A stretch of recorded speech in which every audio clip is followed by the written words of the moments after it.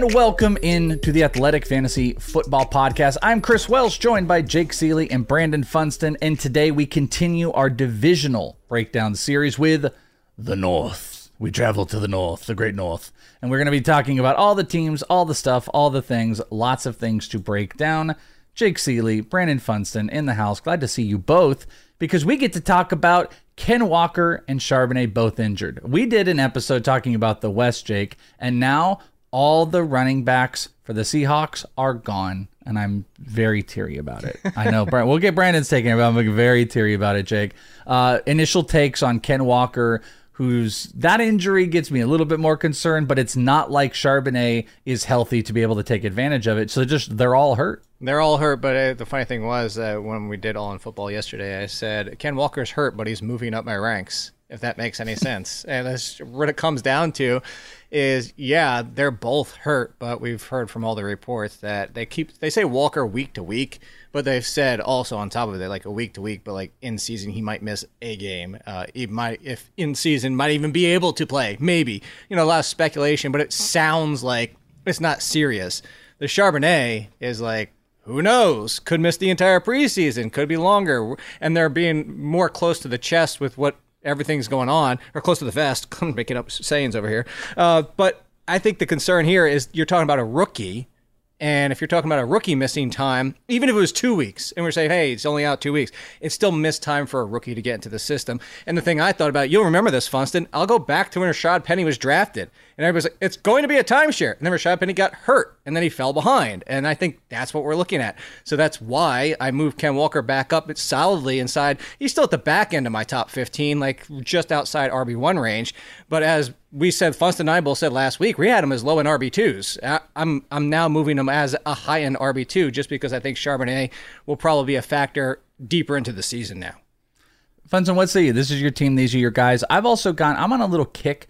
Maybe it's going to burn me a whole lot, but taking these just really athletic backs that do a whole lot. You have higher yards per carry, explosive breakaway backs, the Etiennes of the world, Khalil Herbert to a lesser degree, some of these guys. And I for some reasons, I kind of put Ken Walker in some of that as well. Like these guys that, especially that have these questions about a guy that might be breathing down their neck, but I just want to take these talented backs and I want to draft them, even if it's at cost or a little bit above. And Ken Walker was one of those guys, but now you have this injury, but no Charbonnet. So how are you piecing this together? What is changing for you as far as Walker and Charbonnet go? Yeah, Jake's on the other side of the country, but he basically painted the right picture. I mean, I think this is just they don't want the Ken Walker injury to become something bigger than it needs to be. They got, this is 5 weeks out until the season starts.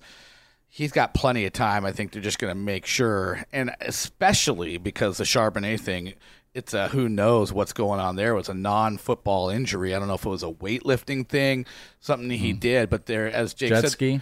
Yeah, who knows? But they are not revealing that, and that's the one, as a Seahawks fan, that's got me concerned the most. I think Ken Walker is going to be fine. I think it makes sense to move him up. I will say, Kenny McIntosh, awesome receiver, well known for his ability in pass blocking. I think they brought Charbonnet in because they could see, Ken Walker's not a big guy. We wouldn't mind taking some of, not making him a true bell cow, but giving some carries to Charbonnet, but also using Charbonnet in the passing game because he's a better receiver than Walker. Well, I think if Charbonnet misses time, I think you're going to see Kenny McIntosh, potentially maybe DJ Dallas early, but I think we're going to see a clear third down role, and I don't think Ken Walker is going to be elevated into that role as well.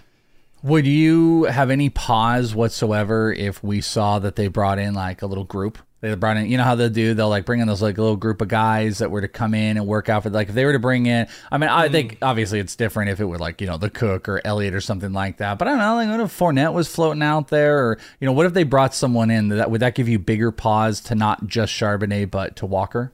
Yeah, no, I don't think they will. They brought in a guy from Texas Tech who is a UDFA. They brought in somebody so far, and I don't think they're going to mess around, because what happens is, I think that's kind of more in the season when you want a guy that you're ready to plug and play, but I think they'd be more willing to lean on DJ Dallas, let Kenny McIntosh get his work in the summer and go that route, as opposed to someone as a bigger name who, if you keep him around, then all of a sudden they have expectations they're going to be more than a guy that is holding his helmet once the season starts. So I would be surprised if that happens. I think they're going to be fine just using the bit players they have around him.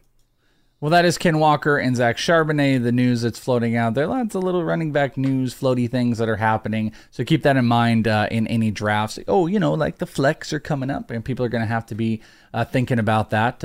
Maybe you guys listening aren't going to be drafting in flex, but some of the analysts and everything like that out there, they're going to have to be thinking about that in their draft prep. And speaking of prep, we are going to the North. AFC, NFC, we go to each team. I present a fantasy or two question that I think is most relevant. These two fine gentlemen can turn it in whatever direction they want. So let's start with the AFC North and let's go to the Browns. We'll start with the Browns. And my main question, I think they're, again, I got hyper-focused on Nick Chubb. I'm very into Nick Chubb this year. But I think everything starts and stops with Deshaun Watson. And here's the question, and Brandon, I'll start with you. Deshaun Watson has an ECR consensus rank currently of 9. If you had to pick one side where Deshaun Watson finishes as a top 5 quarterback or finishes outside the top 15, what side do you lay on? I will take top 5 if I had to choose, because he's in his 3 full seasons as an NFL starter. He's been top 5, and he's already proven that territory. He's 27 years old.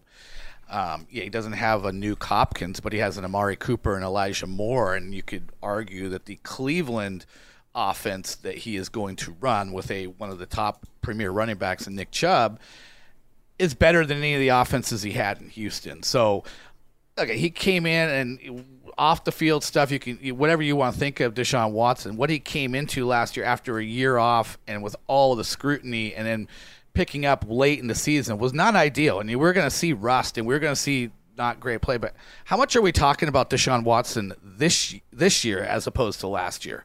It's not at all. I mean, so he is not dealing with that, that cloud that he had over him nearly as much as he was. So I think you come in, you get a full preseason. You've had a little bit of time, to get acclimated last year, and you also are not under the intense scrutiny that he was under a year ago. Through weeks 13 through 18, Deshaun Watson last year was the 14th scoring quarterback. And he was terrible. When you take a look at that. And he was terrible. He was terrible. So the big question is, is he not terrible now, Jake? So he has to either be, because he's 9 in the ECR, he has to either be a top 5 or he finishes outside the top 15. Are you with Brandon or are you on the other side? I mean, you made it really tough for the top 5 part of it, because if we're not, we're not factoring injury to anybody, because so let's go down that road. And what am I thinking there is the fact that Patrick Mahomes, Jalen Hurts, Josh Allen, the big 3. Does he get to that? That talked about 24 points per game. I don't think he's ever gotten there. He's come close, but I don't think he's ever gotten there. You can check while I'm looking or while I'm talking. Joe Burrow's possibly get past, especially if Joe Burrow misses a game. That's an injury aside from this. But now you're talking Lamar Jackson. If we expect Lamar Jackson to be back to himself, that's 22, 23 points per game. And now you're talking about Justin Fields. Is he in that conversation? So it's basically he's got to kick out a big 3, Fields or Jackson, and that's without even talking about Joe Burrow. So I say all I say is I side with Funston, but that's a tough bar to set when you say top 5. You would have said, does he break the line of we're putting this as a Vegas over under 9.5? I would take the under question. He would finish higher. I never know how to break that when you talk about fantasy. Better than 9.5. 9.5. I would have went that route. The 15. If I was betting, I would take the 15 just because it's easier. You get the injury factor. You get the fact that he looked like junk last year, as Funston said. We still don't believe that's who he is. He's still young enough to bounce back with Cooper, now Elijah Moore, Donovan Peoples-Jones, a great team around him. This is a run-heavy team. Maybe they decide to pass some more this year. So there's a lot of factors that could keep him from being top 5, but probably don't keep him from being top 10, top 12 at worst, which is why the 15 is just so low. The top 5 is a high bar, but the 15 is just such a low floor that I just don't see him getting that far down. I thought about doing 13 and being a 12-team league. He's not a QB1, but I wanted to be tough because I feel like the consensus has been we're just all sitting in the middle. We're all like, well, he was kind of poop last year, but historically he's good, so maybe he was rising. You know, and I think that's why he's not. It could go either way. Because we know he has top 5 upside, but we're baking in a little risk. Yeah, that's exactly the point. And that's why I was trying to go to the extreme to see what side do you sit on. I took a look here. How many times in his career do you think he scored more than... you know what? I was looking at weekly finishes, so never mind. I screwed that up. I was about to say, I almost had a really great stat. Maybe I can do it really quick. I was going to blow your guys' mind of a 30-point finishes, but yeah, no, never mind. It's all screwed up. I saw the weekly finishes, and I was like, hey, guess what? I found one finish where it was over 30, but that was how bad he was. So, Deshaun Watson definitely has been a dude, but last year he wasn't that dude.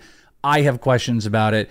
And the offense also might reap some concerns. Like, do you have any concerns about Nick Chubb in that some of us are overflating the usage is going to go up with Kareem Hunt down? I kind of find it hard to believe, Jake, that they would just hand Jerome Ford off all of Kareem Hunt stuff. So I think you would presume they love Nick Chubb and that he would get more run. But I think that is being baked into the current cost. Do you have any concerns that we could be setting ourselves up for failure at all with Nick Chubb? No, not unless they sign somebody and I don't see that happening. There's been no talk about it, but Leonard Fournette, who's actually more of a pass catcher, especially later in his career at this point, who's left? Zeke's not going to be a factor because that's too much. You're replicating Nick Chubb with a worse version of him. Dalvin Cook hasn't been talked about being there. Maybe they bring back Kareem Hunt and screw up everything. They're just like, yeah, you know what? Jerome Ford doesn't look great. Let's bring back Kareem Hunt. Kareem Hunt's like, I got nowhere to go, so why not? I think that's the only downside. Dalvin Cook ends up back in Minnesota, and all those guys that are out there end up back with the teams they were on. Jerome Ford's not Kareem Hunt. He's not he's not the greatest pass catcher. I'm not worried about Nick Chubb losing. Put it this way: he's not losing touches in the run game outside of making sure Nick Chubb stays healthy, and he's not going to cede passing game like he did to Kareem Hunt. That's not Jerome Ford's. He's not even Leonard Fournette in the passing game. So I'm not worried at all. I'm only worried if Leonard Fournette or Kareem Hunt ends up being the RB2 there, which it's again so late. We're talking preseason next week. I'm not worried. Put it that way. Do you, Brandon? Do you think Nick Chubb is Deshaun Watson proof? And that if Deshaun Watson is good and the pass game becomes big, Njoku's going, Elijah Moore makes it better, that's going to just set up the run game to be better. But if Deshaun Watson is more of what he was last year, and they do struggle, then they're going to stack boxes. Have you not been paying attention who's been behind center for Cleveland during Nick Chubb's career? No, but he's so Welsh is asking what people no, hold on. Welsh is asking what people on Twitter have pointed out, that it's a crutch argument, but that Nick Chubb had 0 rushing touchdowns with Deshaun Watson at quarterback. He still had 100-yard games, but he had 0 rushing touchdowns in those final 5 games. And I think that and 6 and also 6 games. Part of that is also built around the Nick Chubb cost this year is the most expensive Nick Chubb has ever been and will ever be. Because all 12 rushing touchdowns, and they all came before the final 6 games with Deshaun Watson. So that's what I mean by exactly what Jake said and where I'm going with that of Deshaun Watson proof of we have this argument sometimes. We do it with rookies. Jake and I have always kind of talked about this, about certain players get to a certain point where it's like, how much more upside is there? All the work is to get them to that level. You kind of love a player when you can draft them and you're like, okay, the median value gets you here, but there's upside.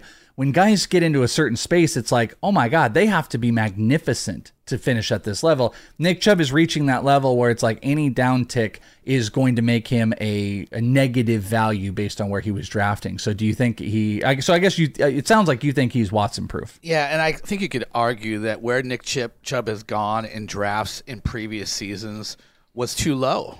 I mean, you're talking about a guy who's never had less than 8 touchdowns. He's mostly, been 10 plus, who's, typically getting you 1,200 yards, who doesn't miss a whole lot of time, who averages 5 yards a carry or more every season of his career. Where is the evidence that he's at this career cliff? He's 27 years old, but I think the fact that they haven't gone to him 300, 350 times, they've typically had somebody who's alleviated some of the workload. I think we're still looking at a prime Nick Chubb, and the touchdown stuff, we always preach that. That can be that can be just mostly anecdotal from year to year and not really something that you bank on. They're fleeting, and that can change easily. I'm not worried about that. Jake, what did you project, Chubb? Are you projecting more care? Are you projecting like the touches up, or were you playing around with the same numbers last year? Because I guess that's maybe one of the great equalizers too, is the projections on his touches. I have him for almost 300 carries, just because behind it's Jerome Ford and John Kelly. I have the receptions right in line with last year. Just Deshaun Watson's style too. Like I have Ford and Chubb about the same receptions, 25, 26. Again, not because I believe Jerome Ford's the Kareem Hunt threat. I just believe that the backfield is going to be third or fourth in what Deshaun Watson is thinking of after Amari Cooper, Elijah Moore, David Njoku, and then Donovan Peoples-Jones plus Cedric Tillman as a rookie, which has kind of not been making a ton of noise. But, I mean, he just doesn't need to throw to the backfield that much. Let's go over to the Pittsburgh Steelers. And, Jake, we'll start with you. This may be the more important question is about Kenny Pickett. Maybe the more important question is about Deontay Johnson scoring a single touchdown and being good. But I put the focus on Najee Harris. And do you believe Najee Harris crosses that path into an elite territory this year with this Steeler offense? Because there's a lot of heavy investment on Najee Harris. So you're welcome to throw it to the other pieces if you think so, but what's your take on Najee Harris with the Steelers? No, I don't. I don't think if we're talking elite, we're talking about elite numbers all around. I think Najee Harris is a better running back than some people want to give him credit for. But do I put him in the same conversation as Barkley, Eckler, Christian McCaffrey, even Nick Chubb? No, I don't. I think he's in the third tier. I think you have super elites, then you have a lot of elites, and then you kind of get into those better than most. And I think Najee Harris is better than most. And we saw it last year. There was inefficiency in his game. Actually, you know what? I don't think there's a big difference between him and Ken Walker at this point. Just like stylistically, they're not the same running back, but there are inefficiencies where they lack, where they could be a little bit better to get into that elite conversation. And I think Najee Harris benefits from one being healthy this year. He looked a lot better halfway through the season when the List Frank seemed to be behind him. But the biggest beneficiary of his game is playing for Mike Tomlin, who loves to lean on one running back and one running back and one running back. Good pass catcher, good running back, overall better than most, but I just don't think he's ever going to be in the elite. And honestly, I think the downside of why he's going as a fringe RB1 is because there's concern of those inefficiencies, similar to what we just had with the conversation of Ken Walker. They have Charbonnet. Well, he got hurt. But the Steelers have used Jaylen Warren, and at times Warren looked burstier. I'm going to just use that as a word. Looked more explosive than Najee Harris. And I think there's a worry that maybe Tomlin gets away from what he used to do and actually shares the backfield more than he ever has. Yeah, that Jaylen Warren stuff got really loud this offseason. Oh, yeah. Of the efficiency numbers of Jaylen Warren, and if you just replaced him with Najee, there's really no big, it's Tony Pollard big thing. Change. It's in that same respect. Bernie, obviously you can speak on Najee Harris. If you had to pick a Steeler that was going to be the best return on investment, that could be they beat out their projected value. It could be that they return their value, because I don't want to say that Najee can't be, because if Najee returns where you're drafting him, that's a top-end running back. But you've got Deontay Johnson that's being drafted in the wide receiver 3 range, George Pickens, who's like right outside of the wide receiver 3 range, Pat Freiermuth, who's right around the top 10 tight end, and you got Kenny Pickett, who I would allow the conversation to talk about him as a second quarterback in Superflex. No. So if you had to pick the offensive weapon that has the best return and the best return on investment, ROI, who would you say?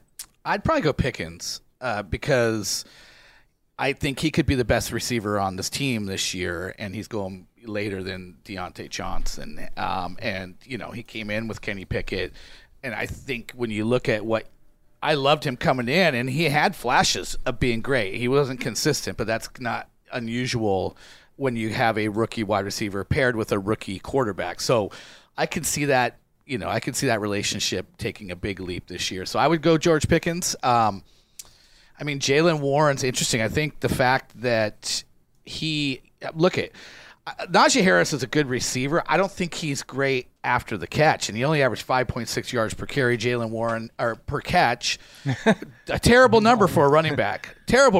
Number for a running back. Jaylen Warren was like 2 yards better. Like, once you catch the ball, what do you do in the open field? I don't think that's Najee Harris's forte. So while he's a good receiver, it's kind of like Leonard Fournette. Like, Leonard Fournette is good at catching the ball, but how good is he at actually, once the ball is in his hand, getting a couple extra yards? And I think that's kind of where Najee Harris is. So I could see Jaylen Warren being that main guy, and I'm still going to go George Pickens, but I wouldn't sleep on Jalen Warren as being a bigger thing than he was last year. And I'm for the same reasons, don't see Najee going to elite territory. I mean, they clearly downgraded his passing game numbers. He had like 34 less catches. That's like 2 less catches per game. Played 17 games both times.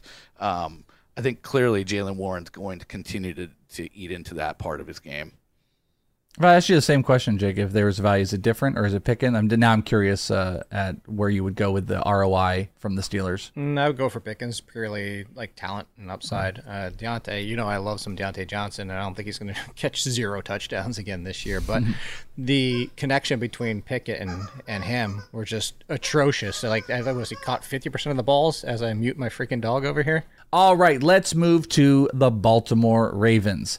One question and one question only. Will Lamar Jackson throw the ball more? We know what he does on the ground. We know where the inefficiencies were in general. I guess he could not be more of a prolific passer and still be like, the elite fantasy option, but I think we're being built up that he is going to become more of a passer. The pass game is going to be another element that we can start to count on more. So, Jake, how are you looking at Lamar Jackson and what he's going to be as a fantasy quarterback this year? Well, you mentioned it. You can do it. He's done it before. It doesn't even need to throw for more and be the number 1 quarterback in fantasy. Of course, that was ridiculous efficiency throwing touchdowns. But even without that, the year after, we're talking 22, 23 points per game, even when he threw for mid-20s touchdowns. I do think he's going to throw more. But more is also relative with Lamar Jackson. We're talking about, I think last year when I wrote it up, it's like everybody talked about, let's get him more this year because they drafted Rashad Bateman. He's going to throw more. Maybe he could get 500 pass attempts. 500 pass attempts would be a 25% boost because his previous high is 400. I think it's 401 that MVP season. So if he had 500 pass attempts, that's an enormous jump. But for the NFL, that's still a very low number. So you even get 450, 500 from Lamar Jackson. If you told me that he was going to throw this year, I would put him into tier 1 because he's in tier 2, the injury risk, and then does that actually finally happen? So that's where I'm looking at Lamar Jackson. I have him firmly. Now he's in tier 2 alone because that Joe Burrow situation kicked Joe Burrow to the next tier down. We kind of talked about last podcast. So it's Lamar Jackson, and he's the very first one I would take in the second tier. It's that injury risk. It's, we're talking, 3 years now?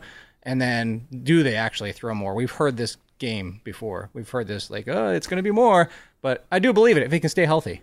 Brandon, this is kind of the secondary question attached to this team, at least, is for me built around those wide receivers. Our all mutual friend Scott Bogman hates Rashad Bateman.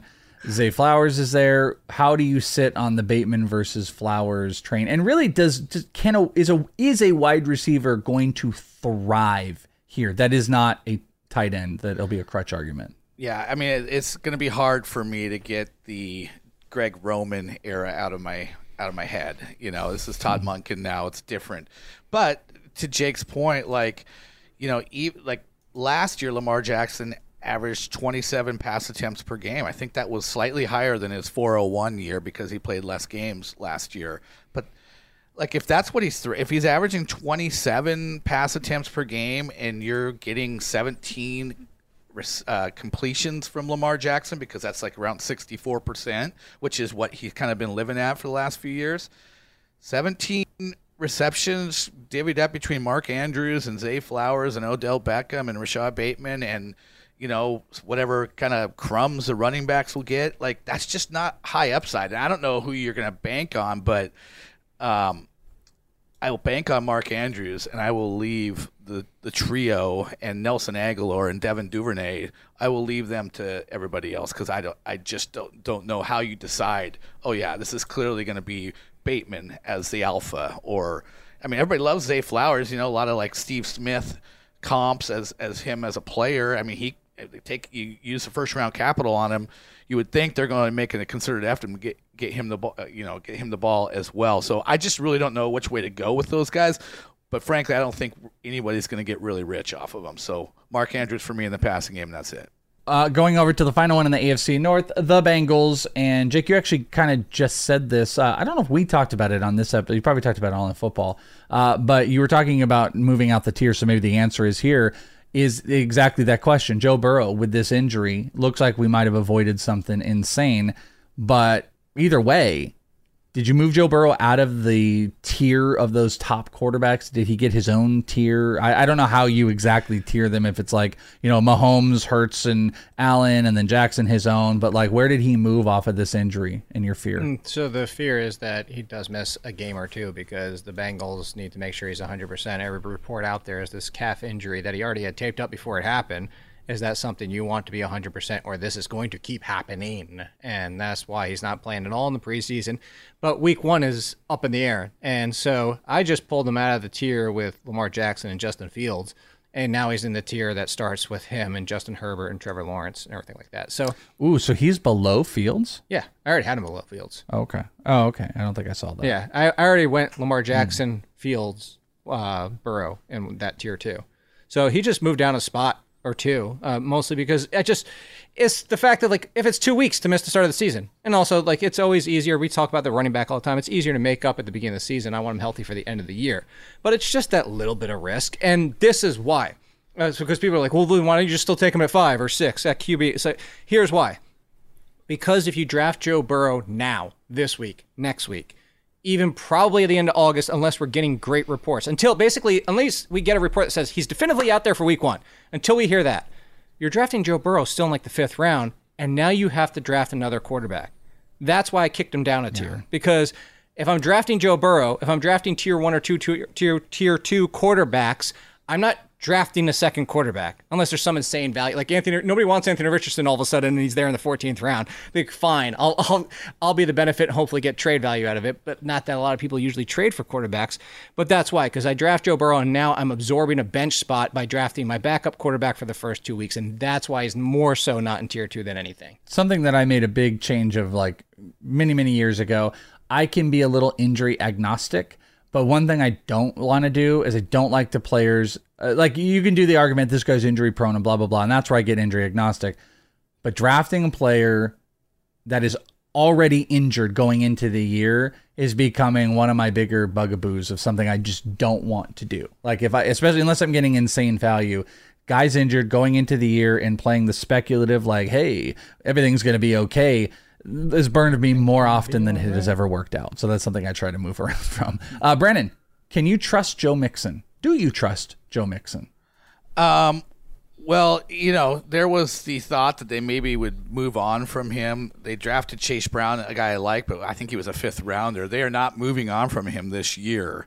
So I think, he's sort of, in my mind, you look at the last 5 seasons, he's kind of like the better version of what Lamar Miller used to be, where you just knew, like, you were going to get, like, in half PPR, you get 10, 11 points from Lamar Miller at the end of the year. Like, you're getting somewhere between 13 and 16 half PPR points from Joe Mixon. And the fact that he caught 60 balls last year in 14 games, which was a career high, and averaged a nice 7.5 yards per catch mark, like, there's nobody there that's likely taking that away. So I think you're betting on probably, another 50-plus catches from him this year.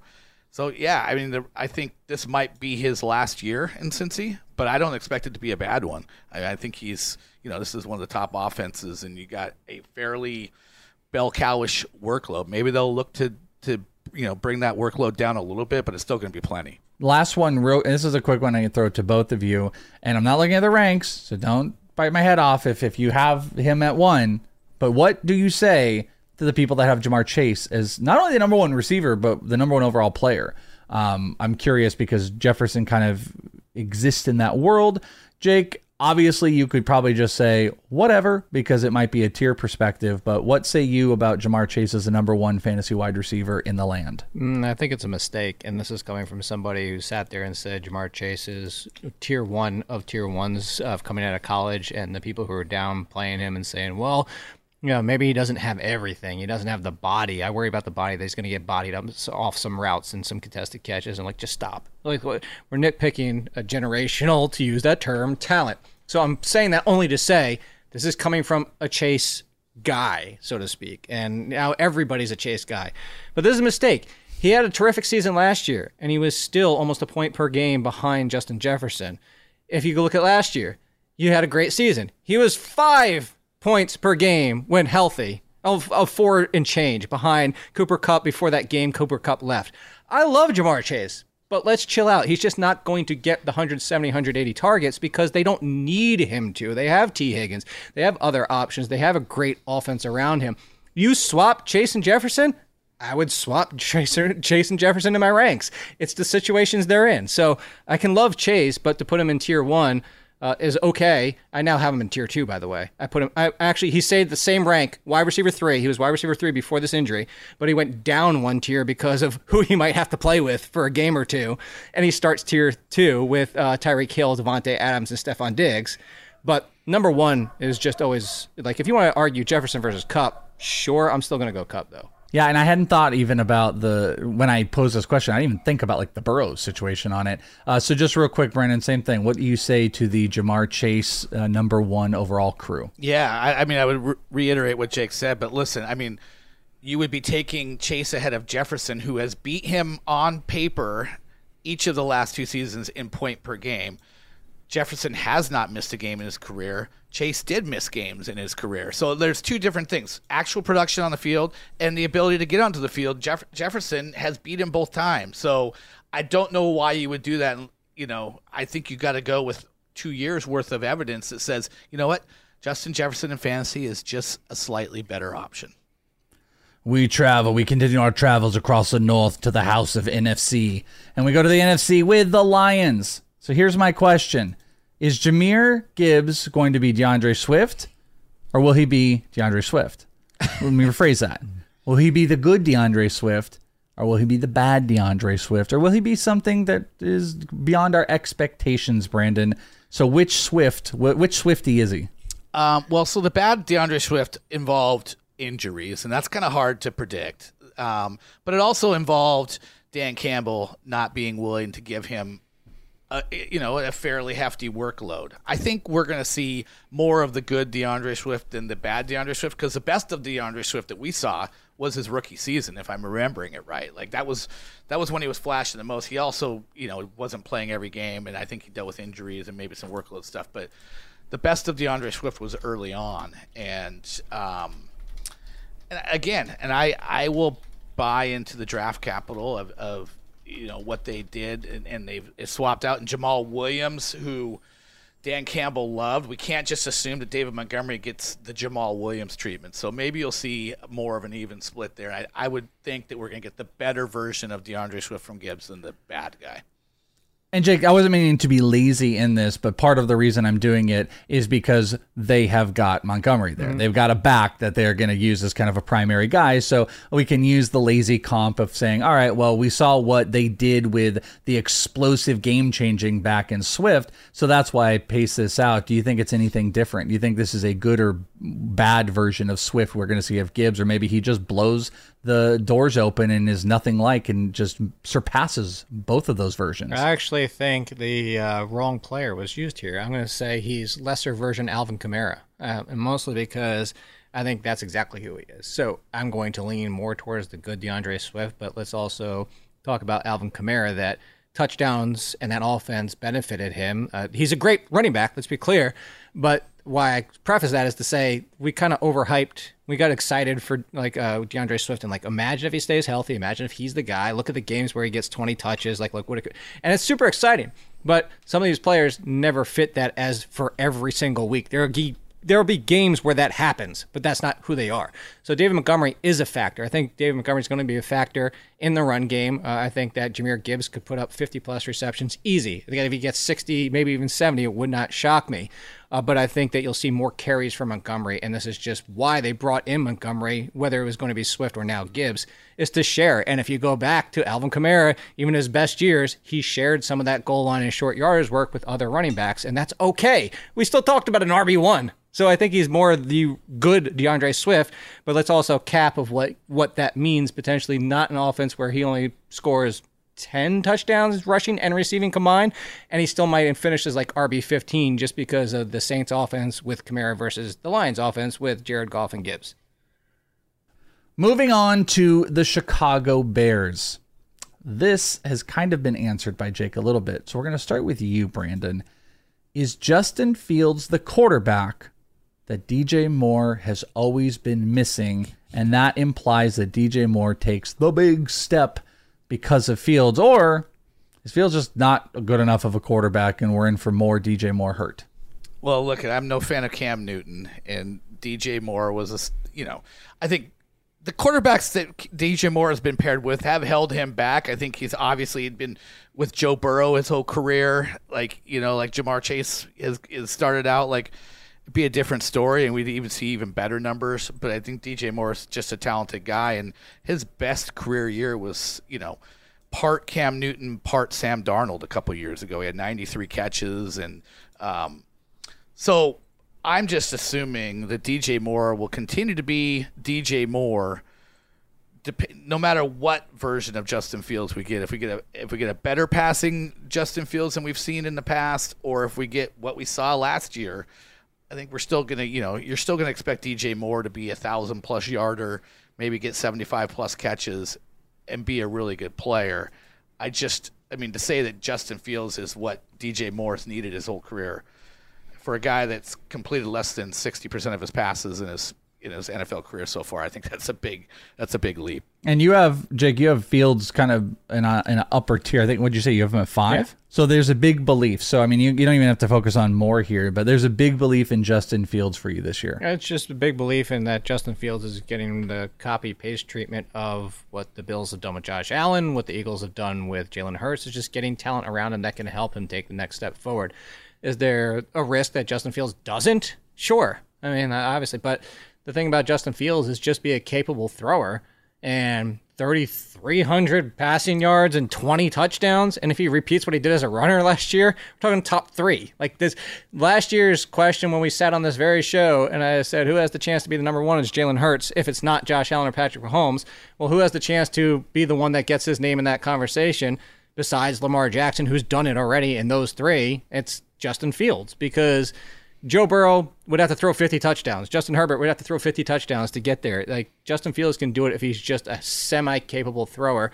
And they brought in DJ Moore because they realized, we need to take the step to make him better. The biggest mistake they made with Cam Newton, the Panthers did back in the days. Everybody remember this. They did the Devin Funchess, Kelvin Benjamin thing. He's not very accurate, but so we'll give him 2 6'6" guys, and then he'll never miss a target. Well, it doesn't work because 6'6" guys who can't separate in the NFL don't mean anything, because the NFL has enough defensive options to take care of those. So what they did is they started getting guys who could get open for Cam Newton, and that's what helped Josh Allen succeed. So I think DJ Moore's a terrific fit.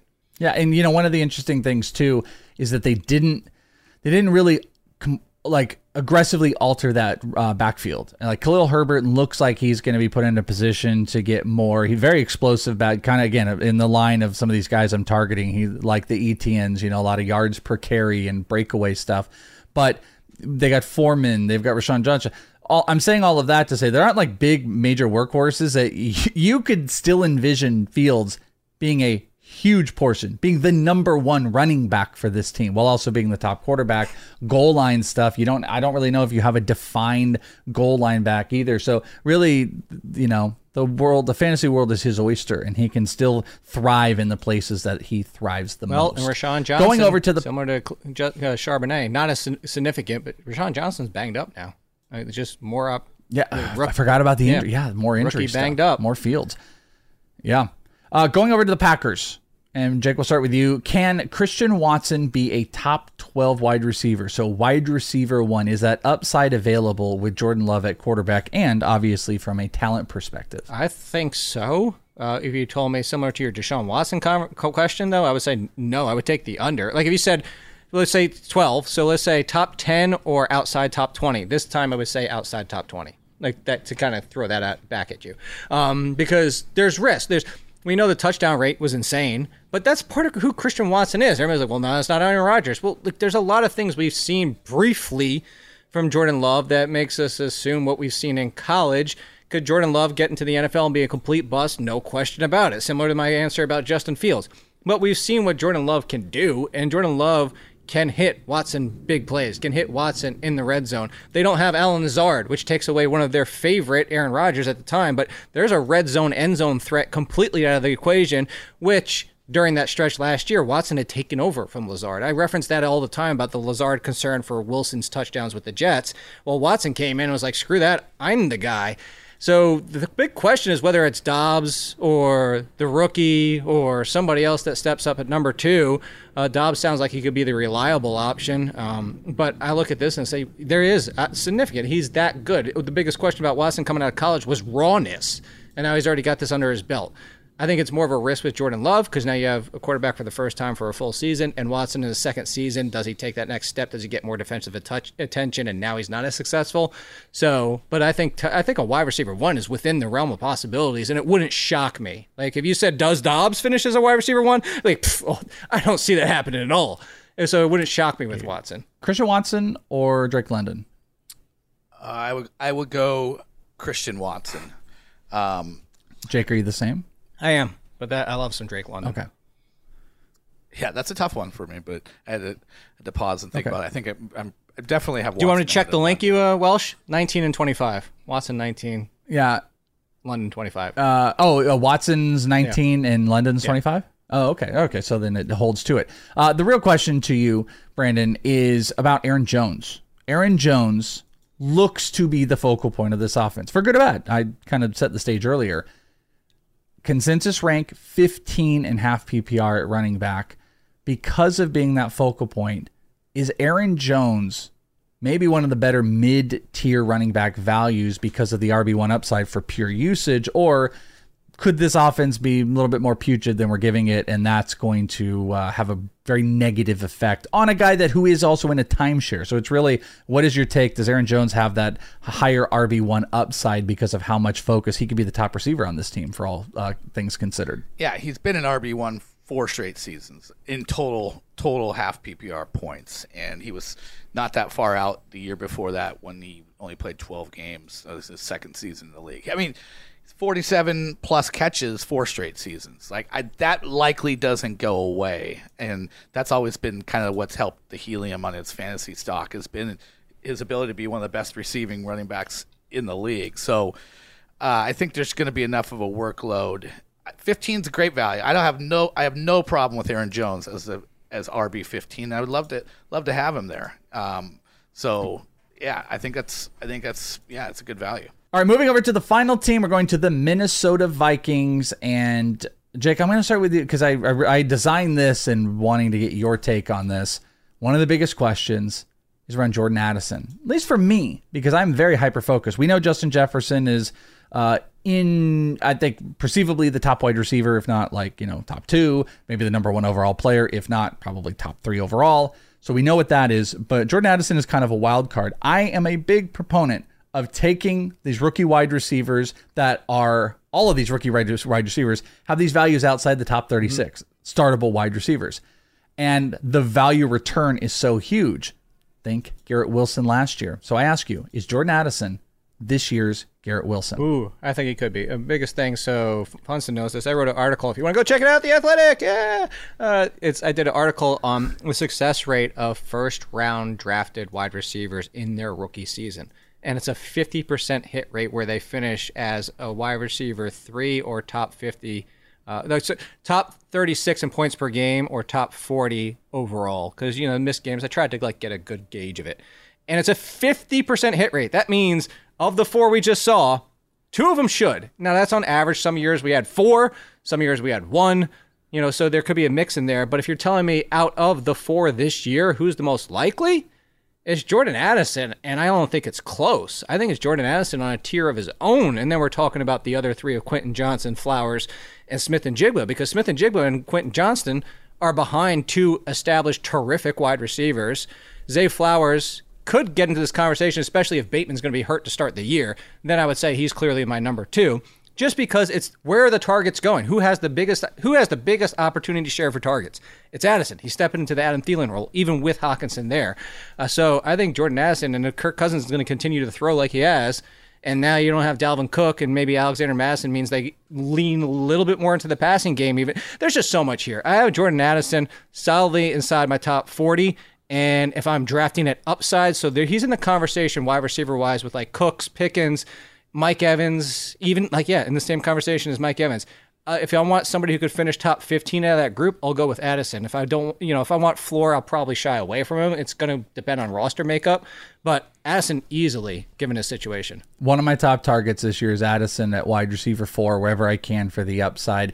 You can obviously take any take you want on Addison, Brandon, but I'm also curious if you are of the belief, because I think Madison is someone that everyone's still trying to conceptualize what this looks like. Do you believe he will be given the Dalvin Cook usage, which in turn probably makes him like a running back too? So do you believe he gets the usage? And if you have a take on Addison, you're more than welcome.